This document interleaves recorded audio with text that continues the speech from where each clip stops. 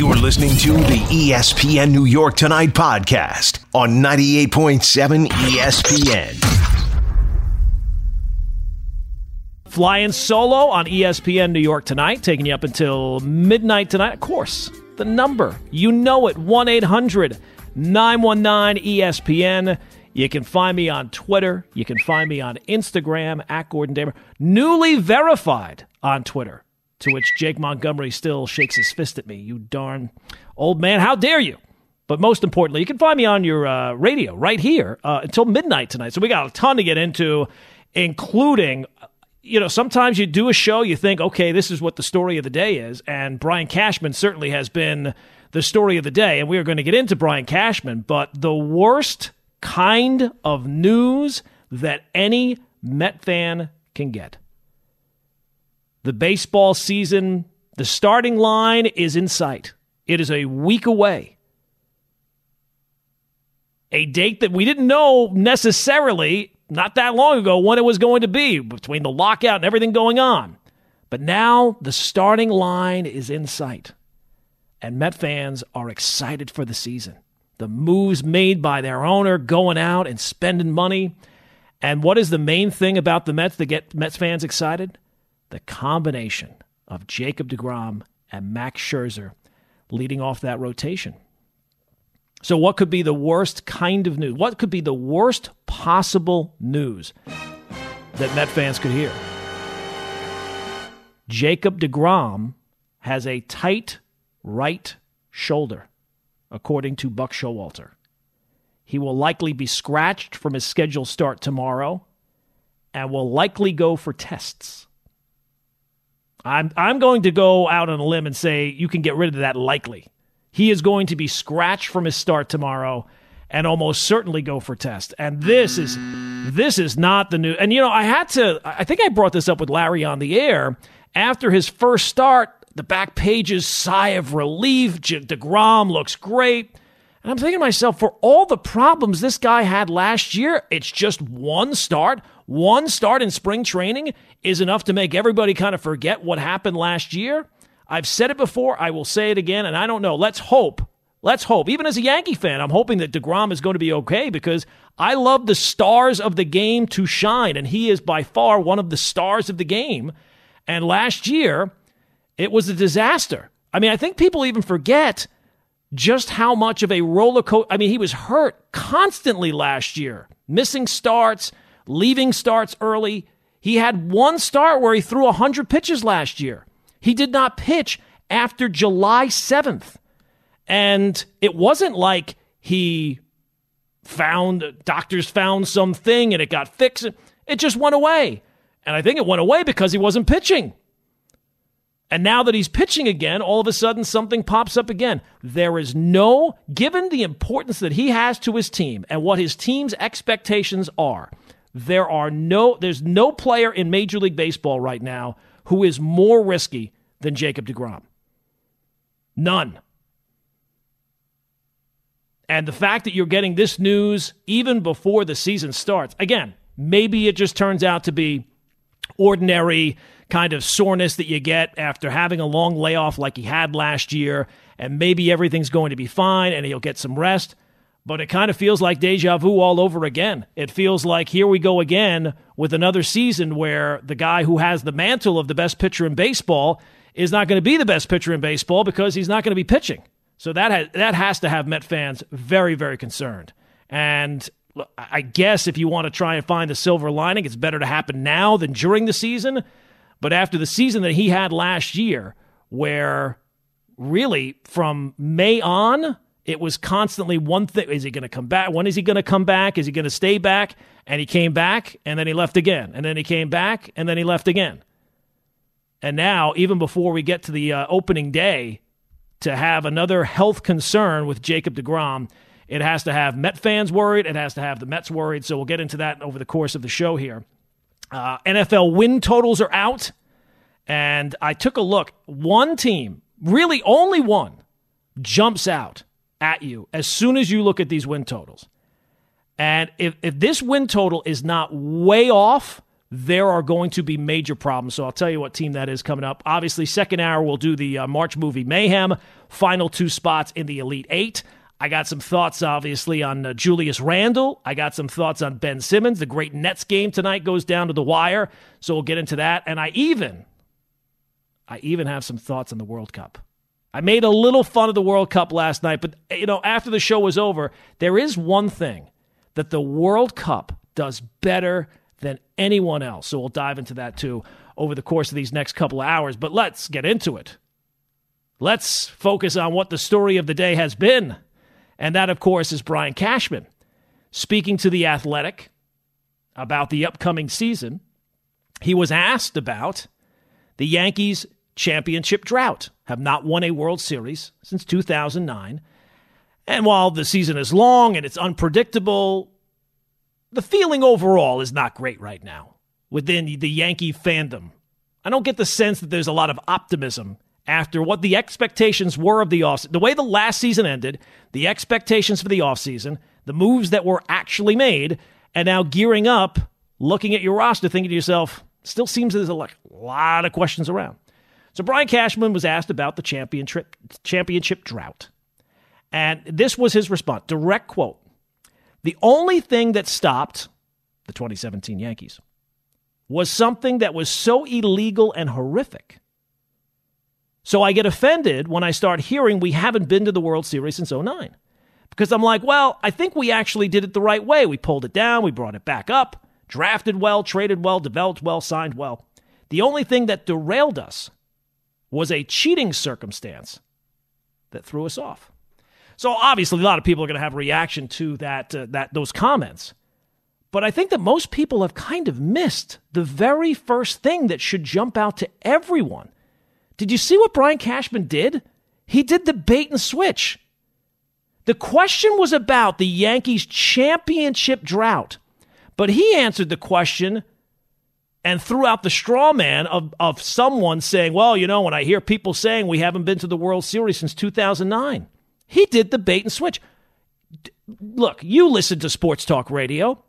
Do you hear a lot of people, when we focus on the Yankees, do you hear a lot of people calling up saying, hey, I'm upset the Yankees haven't been to the World Series since 2009? Or is it that the Yankees haven't won a World Series? The goal is not to get to the World Series. Maybe it is for some teams. But the goal is to win the World Series. I feel like I'm like Jerry Seinfeld. It really is the most important part of the World Series, the winning of the World Series. Anybody can just get them. Yeah, nobody's upset that you haven't been. It's that you haven't won one. Nobody would be satisfied if the Yankees got to a World Series. So I like what he did there. He did the little bait and switch. He took the question, changed it just enough, and yet even in the process of changing it, still sounds completely delusional. Brian Cashman has been the Yankee GM for the better part of 25 years. And I can tell you, as someone who has listened to countless interviews, and as someone who works in radio, whose job it has been to take those press conferences and break down the sound bites into usable cuts for the air, for updates, for shows, listening to a Brian Cashman press conference, it's not exactly the most entertaining thing, people. It's not. He is not excitement personified. And a lot of times, he'll say a whole lot, but he won't tell you anything. So for him to actually share his thoughts, and these are the thoughts, oh my goodness, because these thoughts are preposterous. They're absolutely preposterous, the things that he is saying. The only thing that stopped the Yankees in 2017 was something so illegal and so hard. Well, that was what the Astros did was illegal, if you want to use the word horrific. But that's not really what stopped the 2017 Yankees. And I would simply ask, if we're talking about the championship drought, what about all the other years? What about all the other years? And maybe you would have something to hang on to. I don't even think then, but let's just kind of give him the benefit of the doubt. if you had gotten something since 2017. But since 2017, you haven't gotten as close as 2017. So in 2017, when you're going up against this horrific illegal thing, at least you got to within a game of the World Series. But since then, you've been to the ALCS, once? You lost in 6 games, so not quite as good. You were down 3-1 in that series. You lost in the division series twice. Last year, you lost in the wild card game. Brian Cashman's comments are so preposterous. In a way, they make me defend the Astros, and I hate the Astros. That's how outrageous and outlandish and just not based on anything on planet Earth. What are you talking about? You know, we always ask for an interview situations. Well, just be honest. I got to be honest. I think I'd rather have Brian Cashman lie to me. Lie to me. I would rather you lie to my face. Much like when Michael Kay came out and said, well, it wasn't that the Yankees lost out on the free agents. They didn't want them. I need less truth in my life. Honesty is not always the best policy. And if these are Brian Cashman's honest thoughts, honesty is certainly not the best policy. Oh my God, these are so bad. Such whining, excuse-making comments that just kind of completely circumvent the actual truth. You know, for all the horribleness of the Astros cheating scandal, which they absolutely did, you know, there's no evidence that they did it in the playoffs. None. We've not found any evidence, no one has, of them banging the... Now, maybe they were using something else. Once a cheater, always a cheater. But the problem with the 2017 Yankees, we all know it. It was their offense. They blew a 3-2 lead. They scored 1 run in 2 games, and I ran the numbers. In the last 2 games, they went 10 for 60 with 21 strikeouts. And it's not like 2017 was unique. Since 2017, what has been the Yankees' primary problem in the postseason? The offense. It's always the offense. It's not so much the pitching. It's not so much the defense. It's not so much the bullpen. Now, there have been, certain circumstances where those things pop up. But the one consistent factor, 2017, 2018, 2019, 2020, 2021, generally has been, now 2021, they only had the 1 game.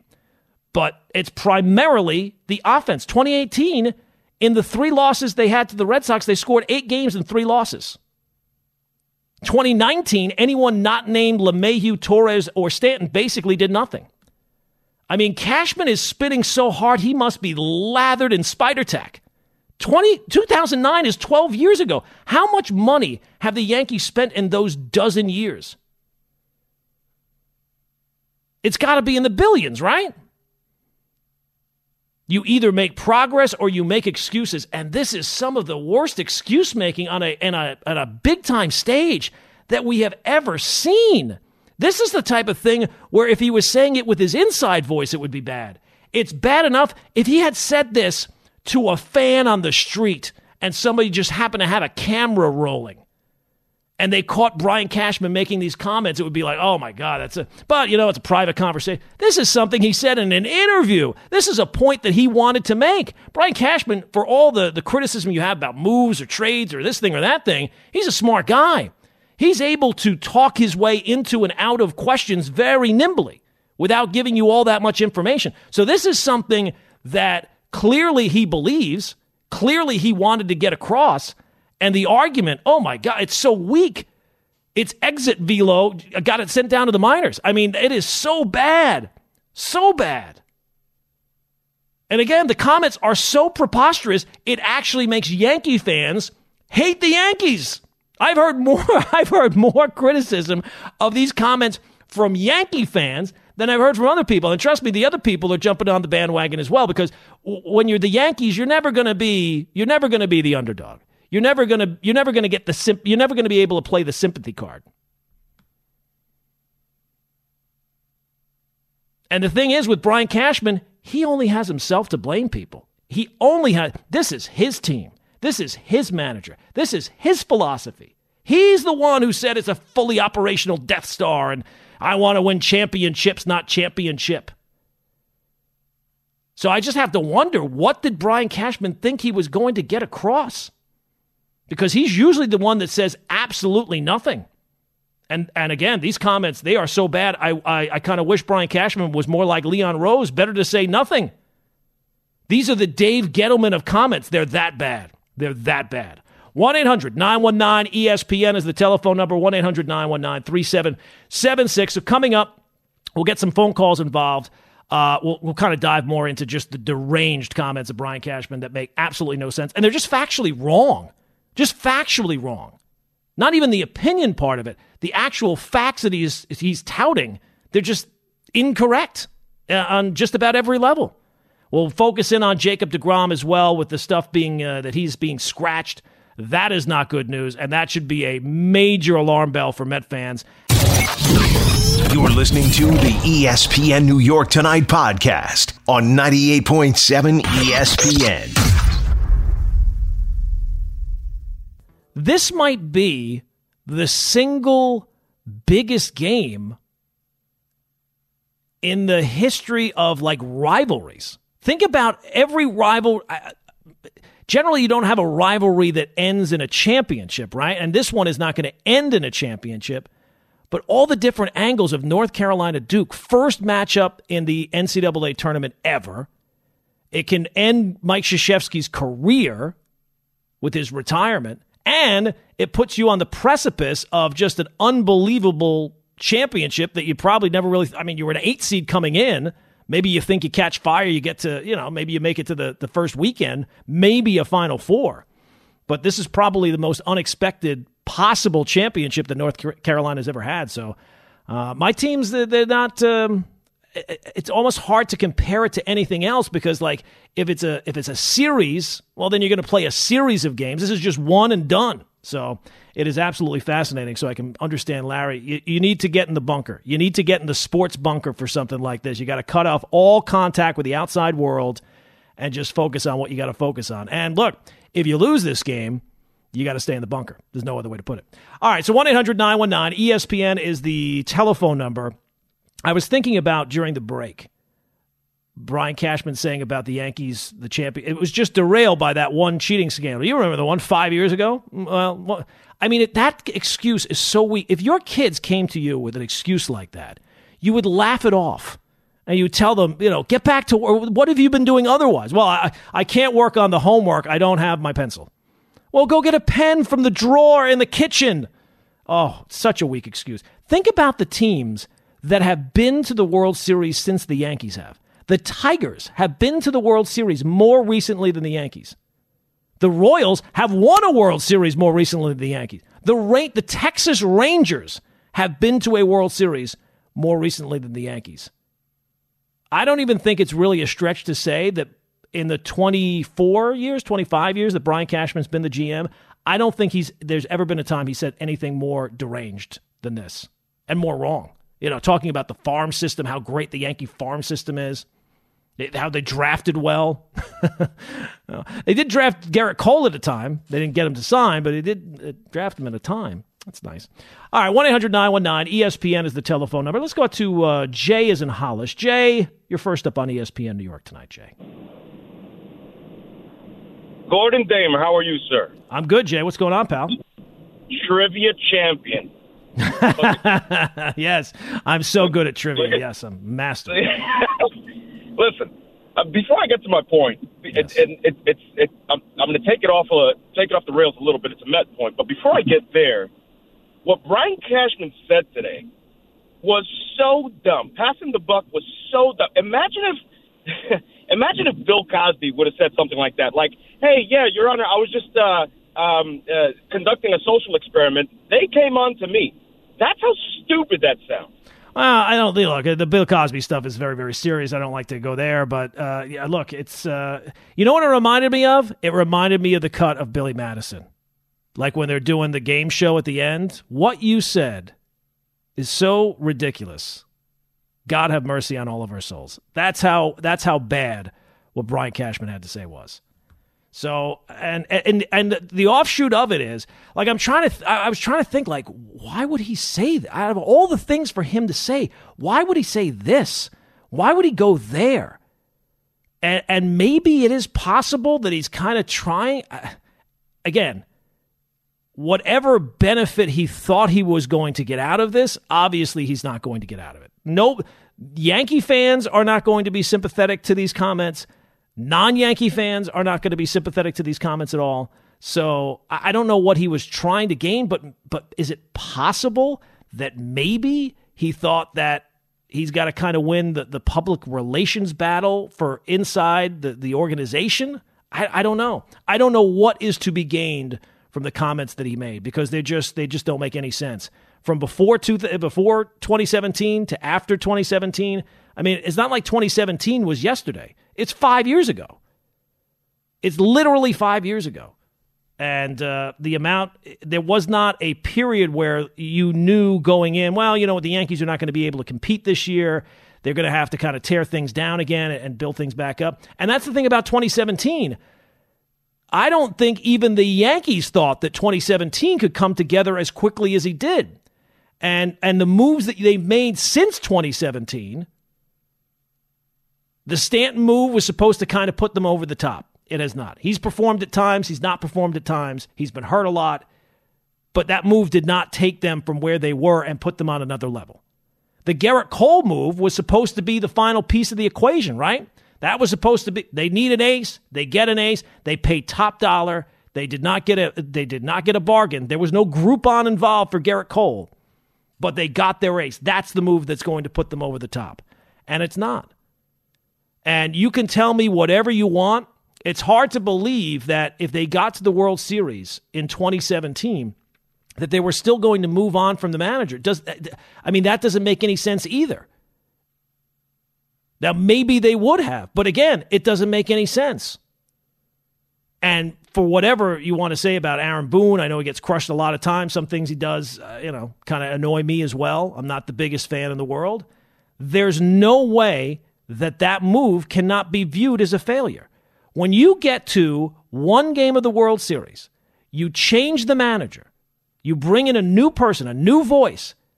Why would you do that? Well, we have this young team, and this new voice is going to be able to unlock the potential of these young stars, the Gary Sanchez's, the Aaron Boones, the Aaron Judges. So you bring in Aaron Boone, and there's no way you cannot say that move was a failure. If we went back in time, right, to 2017, after they allow Girardi to go, however you want to phrase them getting rid of Girardi, and you ask the question, in 4 years from now, you will still not have won a World Series. Is this move a success? Would you still make this? You wouldn't make the move. You would not. You would not hire the person that you hired. So that move has been a failure so far. So I don't know exactly what Brian Cashman had to gain by these comments, but going where he did and the excuse, this is, I can't even find another example of something that was this hard of whining in public. Suck right now. Yeah. Maybe, last year was the first time that it kind of felt like, even despite all every year there's calls for Cashman's job since really he got the job. But last year was the first time that it felt like maybe there was something that had to change, right? Because the team did not play well. Yeah, they sucked right now. So you thought, hey, maybe they're going to get rid of Aaron Boone after the season. Maybe Brian Cashman's the guy to go because it is his team. Everything on this team has Brian Cashman's handprint. He's been here for 25 years. He makes all the decisions. It's his team. So it's very, very odd. Very, very strange why you would make those comments and what he thought he had to gain by them. And I just have to think that maybe he thinks that he's going to win some kind of favor within the organization by pointing out, what the Astros did. But to me, I cannot think of another example of a public figure on a big time stage in an interview, not privately, not comments that were quoted by somebody else, whining to this degree. It's so weak. It is so weak. Let's go back to the phones. We'll go to Jeff is in Jersey. Jeff, you're next up on ESPN New York Tonight. What's going on, Jeff? Hey, what's going on, man? What's going on? What do you got? So I'm playing devil's advocate here. Right. I think what he said is obviously wrong, but I think he said it just to take the heat off everybody else, the players, the moves, to go into the season with a fresh start, everybody's mad at him, not at the moves anymore, and not at the players that he's gotten that didn't get. Yeah, but I mean, the players aren't playing yet, so we're not mad at the players yet. I mean, we are just mad at him for the moves that he made and did not make. So he's already taken the focus. Everybody's saying he didn't do enough, and the players aren't going to be good enough. They're not what we wanted. So I don't know. I think he's just playing a little mind game here. Yeah, I think that the mind games are not. They're working even worse than the actual games that the Yankees are playing in October. Jeff, thanks for the phone call. Yeah, I don't know. Look, I get it. You're kind of trying to come up with some sort of rationale for it, but maybe they're just not there. Maybe this is, and if this is a view within the organization, boy, that's a scary view. That this is where they're still hanging their hats. See, I feel like there has to be a motive behind it because, again, the question that was asked was about championship drought, and he immediately changed that to, well, we haven't been to the World Series, but in 2009 we would have been. Again, didn't answer about championship, and I think he even admitted later on, well, maybe we wouldn't have beaten the Dodgers. It's very, very odd comments. There's no other way to put it. Buddha's in the Bronx. Buddha, what's going on, pal? Commissioner Gordon flying solo. What's going on, man? They allow me to take the ship solo tonight, so let's hope I don't crash it into an iceberg. Nah, you're doing a good job because you started out with the comments. Not only the comments strange, but the time that they were, verbalized those were strange. Just as strange as the analogy to Bill Cosby a few minutes ago. Yeah, well, look, we try to. That's what I was meaning about keeping the ship from hitting the iceberg. Listen, there's been a lot of strange comments today. I would just ask you, if I gave you a 90-game platform, would you take the over or the under what the Yankees did yet? 90 wins? 90 wins. I'd probably still go over. Not by much. Right, I don't think it's going to be a 100-win team, but if you're telling me 91, 92, I could see that. So basically, no matter what Cashman says or does, if they get to that target, he's coming back next year again. So, we can all get frustrated. We can get mad, and rightfully so. But as I said to you 1,000 times before, he's not the head of this thing. And, until that approach changes, I mean, we're really going to be stuck with the Yankees being what are going to be?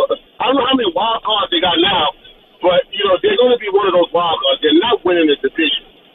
But, the thing, when I say strange comments, I was glad to hear that when y'all guys spoke about Tom Bowles' show last night getting the job, I felt good for Tom because, he was a bad coach here. It wasn't just only the Jets didn't have talent. Tom Bowles was a little too dispassionate, not a fiery guy. So when they had veteran team, they had their 10 wins. But as soon as the team became a younger team, he lost the Jets, specifically Jamal Adams, who was tarnishing them 1,000 times over. But, they used the analogy, or not the analogy, the reasoning why Arians stepped down, aside from the fact that he wanted to hook Tom Bowles up, was that he had, him and Brady, they don't see things, together philosophically. I just got one question to ask you, though. It's like, when I keep hearing this word about structure and how Tom Brady needed structure, it's similar to like LeBron James with Westbrook. If you like structure, you crave structure so much, what in the world would you force the team to bring Antonio Brown in? That Antonio Brown is a structure guy? I mean, come on, man. Like, I can't believe people let that go by, man. Buddha, thanks for the phone call. I think that what the structure is that he wants is whatever he wants. I think what you're seeing now is that the quarterback position has become so important and so overwhelming in terms of your success or your failure that it's almost like quarterbacks are becoming the NBA superstars. Like the top NBA superstars who can kind of call their shots and they kind of run the organization like LeBron and Kevin Durant. I think that that's what these quarterbacks have kind of gotten to. And who's got a better resume to put out there than Tom Brady and had retired? You want me to come back? Look, it just seems it's impossible to believe. It does not pass the smell test. This is not the time that a coach walks away from a job. He does not walk away from a job that he likes and enjoys and gets along with people when the quarterback has just returned from retirement and you all of a sudden have a chance to win another Super Bowl. So if Bruce Arians is being honest that health is not a concern, then the only thing that you can come up with is that there was some sort of power struggle and that he did not win the power struggle. I don't know what other take you can really have on it. You're listening to the ESPN New York Tonight podcast on 98.7 ESPN. Right now, it is that time, people. Despite you trying to ignore it the best you can, it is time for March Movie Mayhem. On to the Elite Eight. 2 spots left. So far, 6 spots have been claimed. Pedro Serrano, Mr. Miyagi, Shooter McGavin, Daniel Rudy Rudiger. And then last night, 2 more spots claimed in the Elite Eight. The number 1 overall seed. We went into last night saying, Larry and I, it's kind of tough to get a read on who's going to win this. Jake, I think you were talking about it with me. You're not really sure, right? Well, Tony Soprano's not in it, so right. I know he's not winning. But, yeah, this is a tough one. I like Rocky, but it could go to anyone, I feel like, at this point. Yeah, well, look, Rocky might have heard those comments. He was motivated. He was knocking around the big slab of meat because last night Rocky took on Rod Tidwell, and I think Rod Tidwell still has that concussion that knocked him out of the field. Rocky, 92.3% over Rod Tidwell. So Rocky moves on, and then the other spot last night up for grabs, Happy Gilmore, Willie Mays Hayes. It's Happy Gilmore, 72-28. So 2 just impressive thrashings last night, but we'll see. 2 more spots up for grabs tonight. It is the final region. So let's get to the number 1 seed. Our first contender is the number 1 seed. He is... Remember when Bobby Boucher showed up at halftime and the Mud Dogs won the Bourbon Bowl, do you?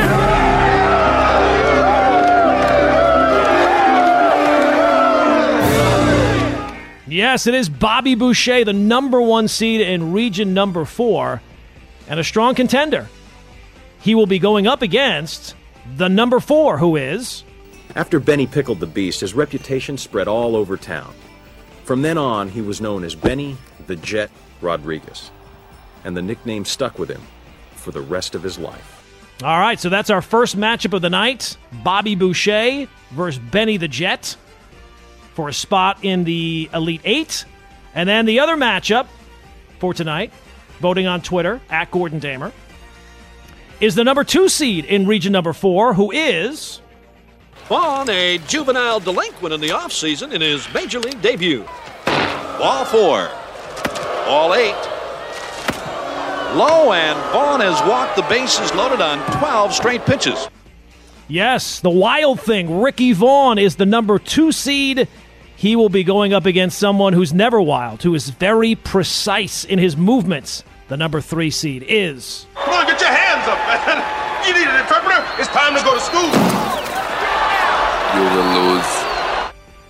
What an actor. That guy, I mean, how did he not win the Academy Award? That, of course, is Ivan Drago. I have to say, Gordon, getting these audio cuts, we talked about how the cursing is kind of an issue. It is. Finding a cut with him actually talking was quite a problem. Yes, if he dies, he dies. But besides that, there was not much else. But we did find a nice 2-second cut of him saying some type of words, so not too bad. Well, here's the thing. Voting is now open on Twitter, at Gordon Damer. Station account will retweet. I'm sure the various people on the show will retweet it as well. So please vote early, often. Get all the burner accounts that you have. We need as many votes as we can get.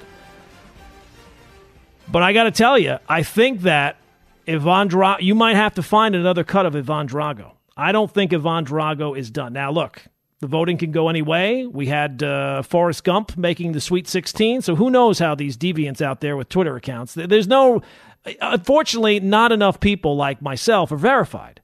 When you're verified, you've reached a certain status in life. You've reached a certain point where you have a taste, and there can be expectations about what you will do with your life. Gordon, why does this feel like a shot? Not just at me, but we have a special guest in the studio tonight. We have Ty D. Butler, who's also who's a big shot, but also not verified on Twitter. And it feels like you're kind of coming at us with this new verification. I'm surprised to hear that. What is Ty doing slumming down here with the ESPN New York crew? He's DiPietro and Rothenberg. He's the K Show. He's a big time guy. Well, here's the thing, Gordon. Did you do something to somebody you've gotten banished down here? Listen, we can lift the curtain a little bit.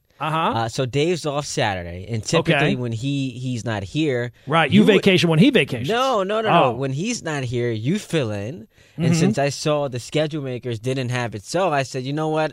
I got to find a way to hang out. I got to get out of that spot. No, I got to find a way to hang out with Gordon Damer at least once I don't week. know that's true. But that's very kind. You are very good at buttering me up, but I don't know necessarily that's true. But now I got to hang out with my man. You know? Yeah. Jay, Sure. Absolutely. We go back, Gordon. Look at how the rats leave the ship as soon as Dave takes vacation. We got to find somewhere else to go here.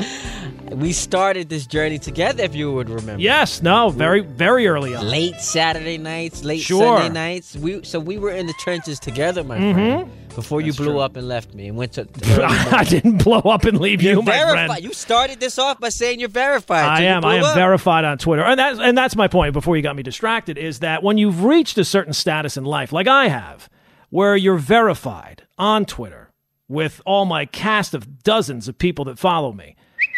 You know what those kind of people are going to do. You can predict because they've reached that status in life where you can see the reasoning behind the moves. They've made smart decisions in life, right? They've gotten to the level that they have.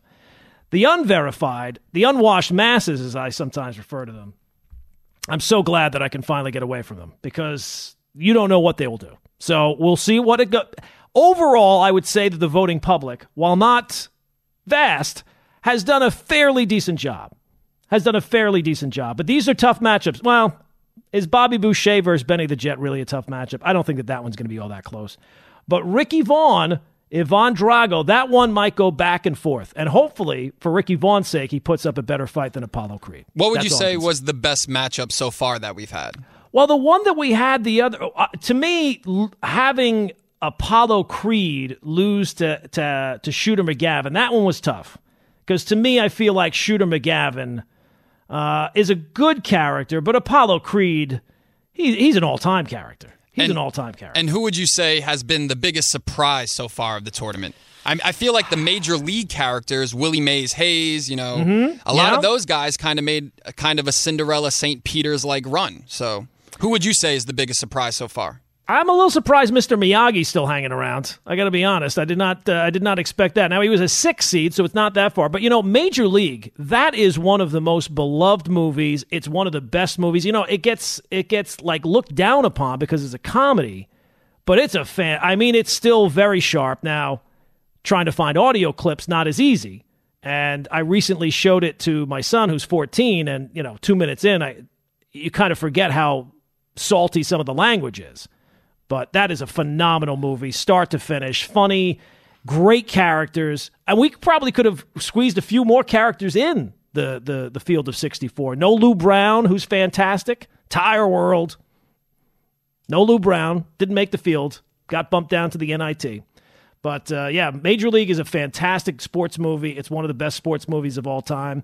And I don't know necessarily they're heroes per se. I guess they are heroes, but Clu Haywood, another one, a villain from the movie. And I think the only problem that Major League has is in 10, 20 years, they're going to see the team name and not even recognize it. They're going to say, this is a fictional team. This is a fictional team. Real. This isn't the Cleveland Guardians. So that's the only problem Major League has. But I'm with you. It's definitely one of the better baseball sports movies for sure. Yeah, no question. So look, we got our Elite Eight. Rocky, I think, is still by far the overwhelming. If you went on FanDuel right now, Rocky would be minus 300, minus 400 at this point. But you never know. Now, the one thing that Rocky has going for him, no Sopranos in this, and we have found over time, over the years that we've done this show, nothing beats the Sopranos. I've actually said, you guys are good on this. Ty and Jake, I think that what we should do when this is over, we should have a nightly contest, a nightly poll question where we put random objects up against The Sopranos to see what people vote. What's better, The Sopranos or puppies? What's better, Sopranos or ice cream? Just to see. And every night, one different member of the crew gets to nominate something to go up against The Sopranos. And we'll see how many days in a row it will take before we can find something that can beat The Sopranos. Like Super Bowl Sunday or The Sopranos. Right.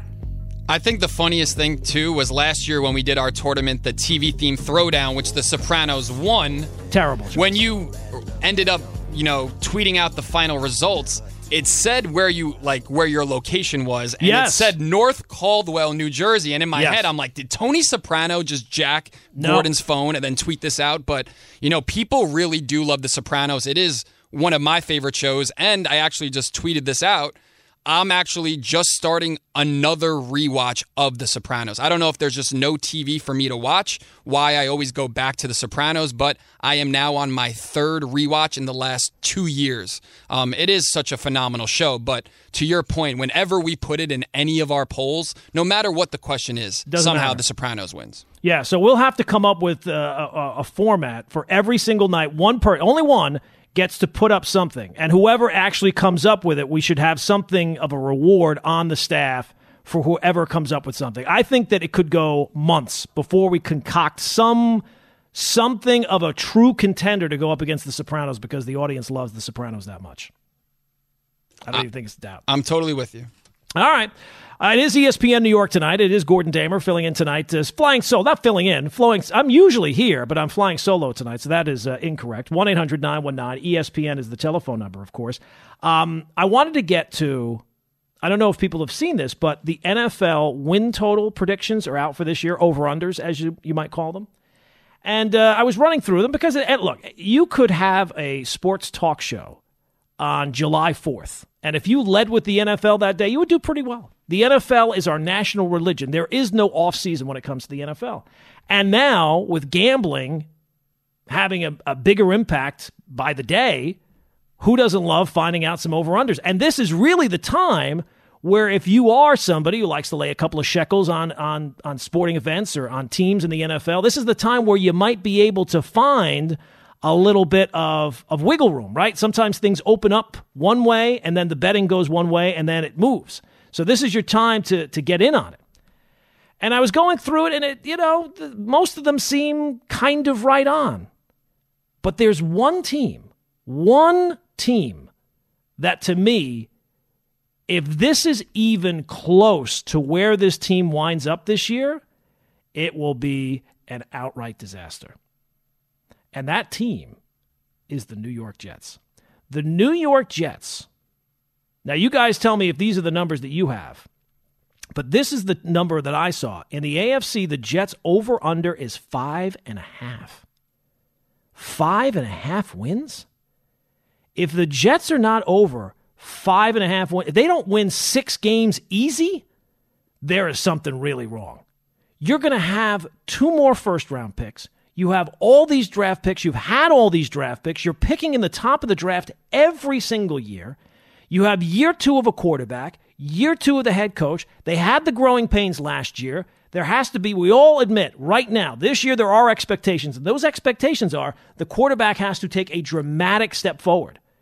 So to go and look, and keep in mind, you might be saying, 5.5, there's going to be some teams that are bad. I went through it. Unless I'm wrong, there's only one team that has a lower over-under total than the Jets, and that's the Houston Texans. The Jaguars are at 6.5, and the Jets are at 5.5. There is absolutely no way. The Jets must win. To me, there's nothing worse. They cannot win any lower than 7 games. 7 games has to be where they end up. Anything over than that, well, that's great. But if you're not winning 7 games, year 2 and a quarterback, I mean, how much draft capital do you have? Every year I hear about how Joe Douglas is killing it in the offseason. Meanwhile, the season's dead before we get to Halloween. They're loaded with a bunch of young players. They've had a ton of draft picks here. They're going to have more draft picks this year.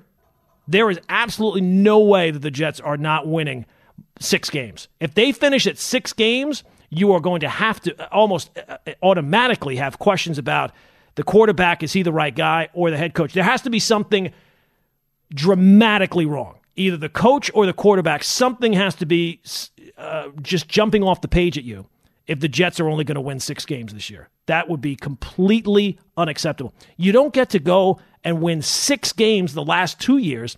That is too slow of a... You want to be making progress, yes, but when you're one of the worst teams in the sport over the last 5 years, winning only 2 more games than the year before, that's not... It has to come quicker than this.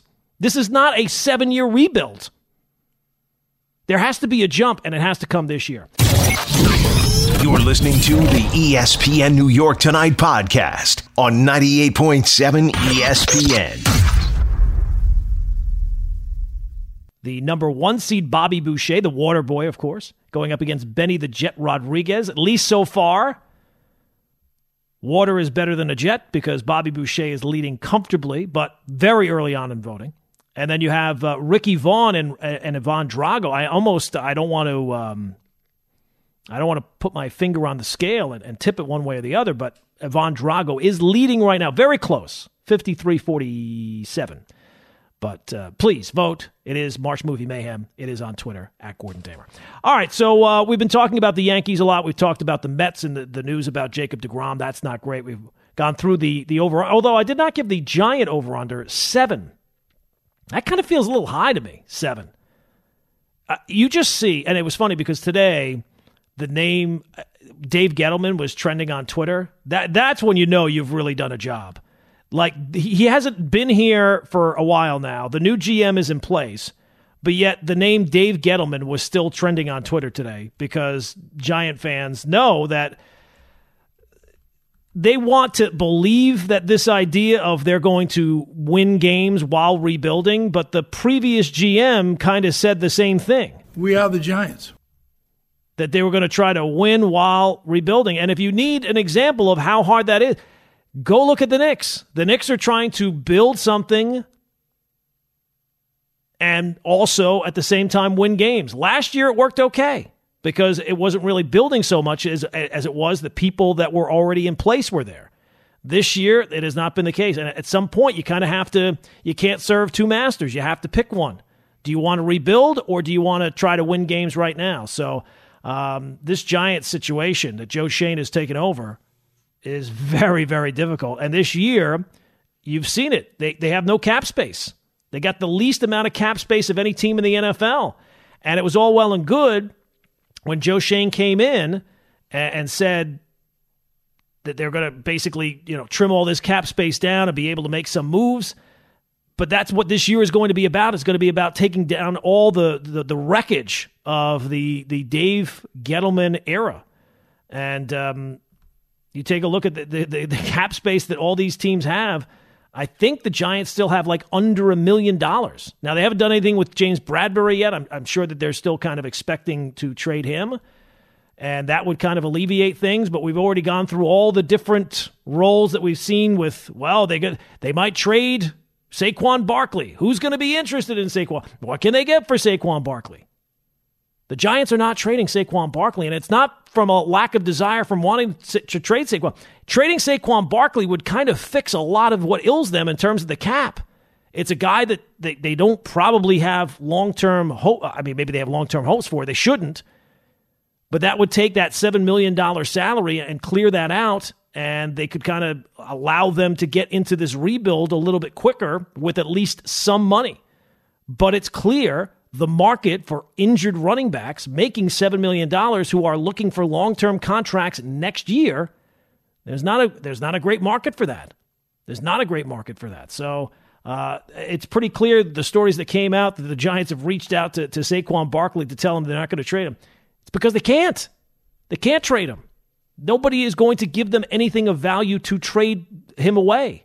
And while that's not a great situation, the real scary thing is if he were to come in this year and stay healthy. I feel like that with the Giants and the loyalty that they show, I think that there's at least a good possibility that they would look to work out a long-term contract extension with him. And that really is the worst-case scenario to me, because we've already seen how injury-prone he has been. The running back position is not a position NFL teams use resources on. You get a guy, you use him up. 5 years down the road, if you draft somebody, you go and you move on to somebody else. Teams do not build around that position anymore. And unfortunately, the Giants not only tried to build around that position, they took the most valuable draft pick that they've had and they used it on that position. And it was a mistake at the time. It was not one of these ones that it's an unknowable question. Great sports debates of all time. No, the Giants' decision to draft Saquon Barkley is not one of those great sports debates that we'll never have the answer to. We had the answer at the time, and slowly but surely, people have started to grasp, and so much so. Remember, when the draft came around, I will tell you, people were calling, and they were adamant. No, you absolutely can take a running back. You should absolutely build around this guy. This guy is special. This guy's going to be a Hall of Fame type player. It was, at least on the phone calls of shows that I have been on, it was pretty close to 50-50. And that was just a few years ago. So it just tells you how lopsided that argument has turned out to be, that you don't hear people calling up anymore to defend the selection of Saquon Barkley. Nice guy. If he could stay healthy, maybe he might, but it's a position that you don't invest resources in. So much so, you will know that because you will never, in our lifetimes, we could all live to be 100 years old. We will never see a running back drafted number 2 ever again. It will not happen. It will not happen. So that was obviously a mistake, and the Giants are still paying the cost for that, and paying the cost of a GM that it's going to take almost a full year, I think, before you can really judge Joe Shane on anything. Because most of the moves that he's going to make this year, it's just going to be trying to do something in a positive way where he kind of has the handcuffs on because of the previous regime and the lack of cap space that they have. It's like buying a plot of land that has an old building on it, and you have to tear down the old building before you can build the new one. And the new building, construction does not start until 2023 if you're a New York Giants fan. 1-800-919-ESPN is the telephone number, 1-800-919-3776. That brings me to a team that I brought up there in the Knicks and what they do now with Julius Randle, because this is not a great situation, and this is going to come as some sad news to a lot of you. Are you ready? Tonight, the New York Knicks have been officially eliminated from the playoffs. I know you didn't think it was going to happen. You were still holding out hope somewhere. I don't think actually any.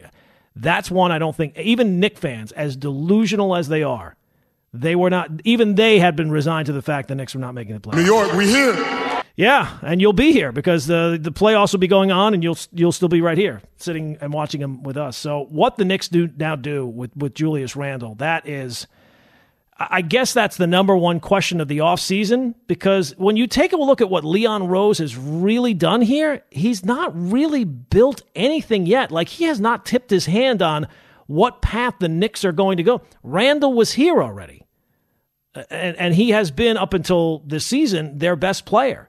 So most of the big, now look, they made some minor moves. The Derrick Rose move last year worked fantastic. That was a great move by him. Didn't give up a whole lot. Got a player that came in right away and had an impact.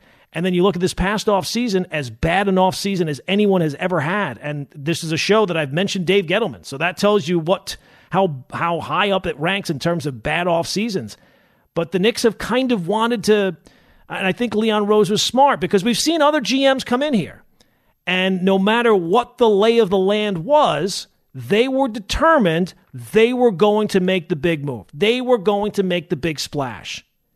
And it didn't matter about whether or not it was the right move or whether or not the organization was in the position to make that kind of move at that point. They were going to make the big splashy move to get the Knicks back, maybe into a playoff spot, maybe into a playoff series they could win, and just, grab a star kind of player. And he has not done that yet. So he actually should be kind of congratulated for not going for the fool's gold and taking the easy route, because he could have come in here first year and made a whole bunch of splashy moves, and the team, maybe they would have had a higher floor, but they would not have had a very high ceiling, and then they would have been kind of either capped out or they would have traded draft picks away and done all these type of things that we've seen countless GMs do before. So I'll give Leon Rose some credit for that.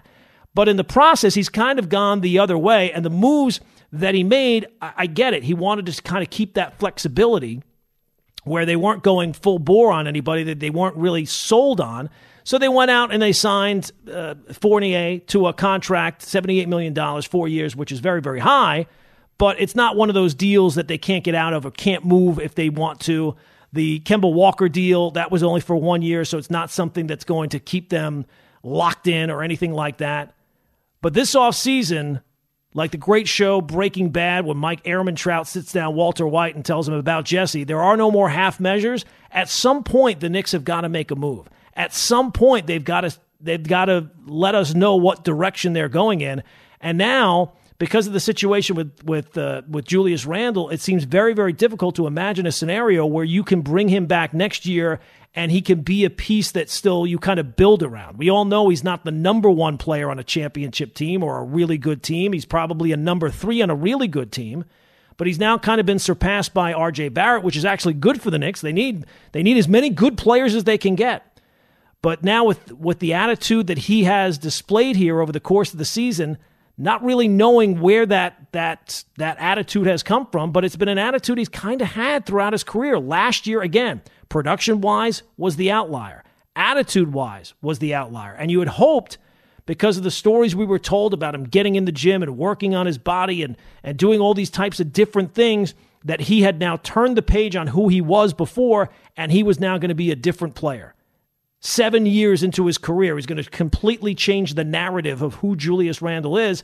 And like any new habit that you start, a lot of times there's fits and starts, and you backslide along the way. And he has certainly backslid hard, and so much so, it's hard to envision a scenario where the Knicks can be realistic about taking the step forward that they need to next year and still have him on the team.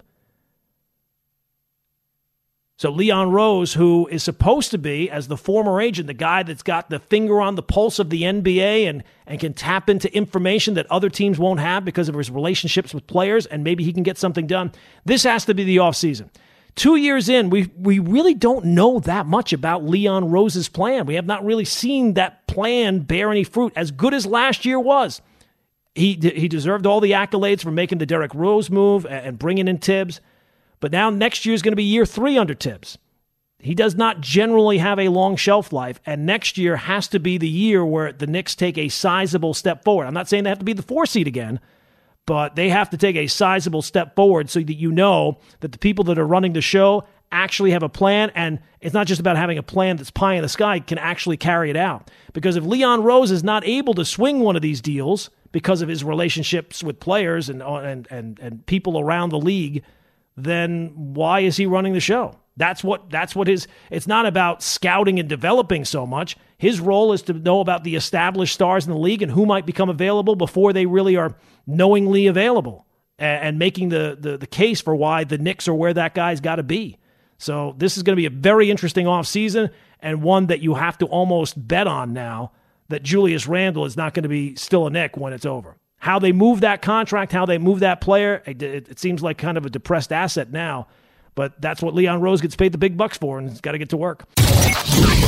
You're listening to the ESPN New York Tonight podcast on 98.7 ESPN.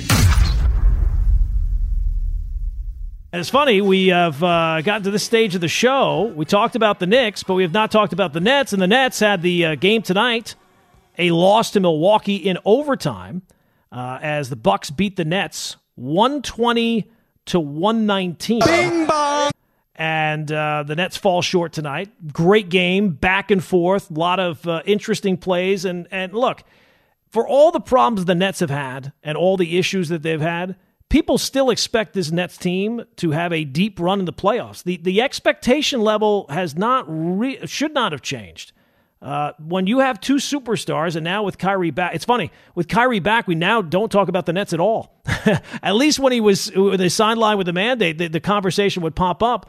But now that he's back and playing on a regular basis, we have not talked about the Nets nearly as much, but tonight's game was fantastic. Durant was fantastic, but they come up short. But this Nets team, I mean, again, last year they led that series against Milwaukee 2-1, and that's when Kyrie went down. I think it was in Game 4, and that's where the tone of the series changed, because it certainly seemed like the Nets were in command of that series. I think they lost Game 4. It was close, like 85-83 or 86-85 or something like that. They lost by just a couple of points.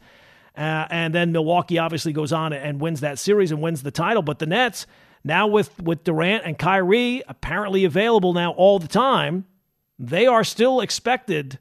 You don't get to say, oh, well, you know what, we hit a championship or bust mentality, and that's what we were all about. And then, we had to train James Harden, so now we don't have that anymore. No, if both those guys are back and playing, they still have to be, and still are. They've never really dropped down as a betting favorite. I think they started the season as number 1. Now, the Phoenix Suns, because of what they've done, have kind of overtaken them. They are now the betting favorite to win the NBA Finals. But the Nets are still only number 2. And that brings me to the Harden trade. Are we just resigned to the fact that we're not going to see Ben Simmons this year, right? I mean, nobody said that. But it certainly seems like at this point, that's the case. Because at first it was, well, can't wait to that February 10th matchup. Nets in Philly, Simmons back in Philadelphia. And then shortly after it was like, well, the Nets probably won't bring him back for that game per se. But then they still had him sitting there and taking the abuse the whole time anyway. But, maybe shortly after. That was February 10th. Tomorrow's April. And we have not gotten any kind of resolution in any way. We've not gotten really any. It's just in a holding pattern. And at this point, I guess you'd have to say that he's not going to play this entire season. I don't think that there's any other way that you can put it. And you just have to wonder, that trade. I don't think it's going to blow up on the Nets, because I don't think the Sixers are going to have any deep playoff run with James Harden. There's no player in the playoffs this year who will have more pressure on him than James Harden. And we have seen in the past that has not generally worked out well for James Harden. But Ben Simmons, when that deal was made, there was like, oh, well, he gives them the Nets what they don't have. Well, it doesn't seem like he's going to be giving them anything. It seems like that he's just, again, kind of a mystery, right? Like, it doesn't really seem like there's really any progress. There's not really any updates. It doesn't seem like he's ramping up. And I don't think that you can have a guy miss as much time as he has had, not played this entire season, has not played since last year's playoffs, and then be able to get him ramped up in some short period of time where he's going to be able to play for this year's playoffs. So we'll see what the Nets end up doing. But that trade, when it was made, it seemed like, okay, they get Ben Simmons, and he will provide them some things in the long term where maybe that deal pays off for them. But the guy still hasn't played for them, and it seems like the Nets are as puzzled for when he might be ready to go as we all are. It doesn't seem like anybody has really any answers. And I have not seen anything from Steve Nash. Usually in that kind of situation, there'd be some expectation of, okay, what's the update? When will we expect a new update? And there's not any talk of that. I haven't even heard of any more tests. Sometimes he had an MRI. He's going to have another MRI. Nothing at all. So it certainly seems like whatever run the Nets have in the playoffs this year, it will not include Ben Simmons. You're listening to the ESPN New York Tonight podcast on 98.7 ESPN.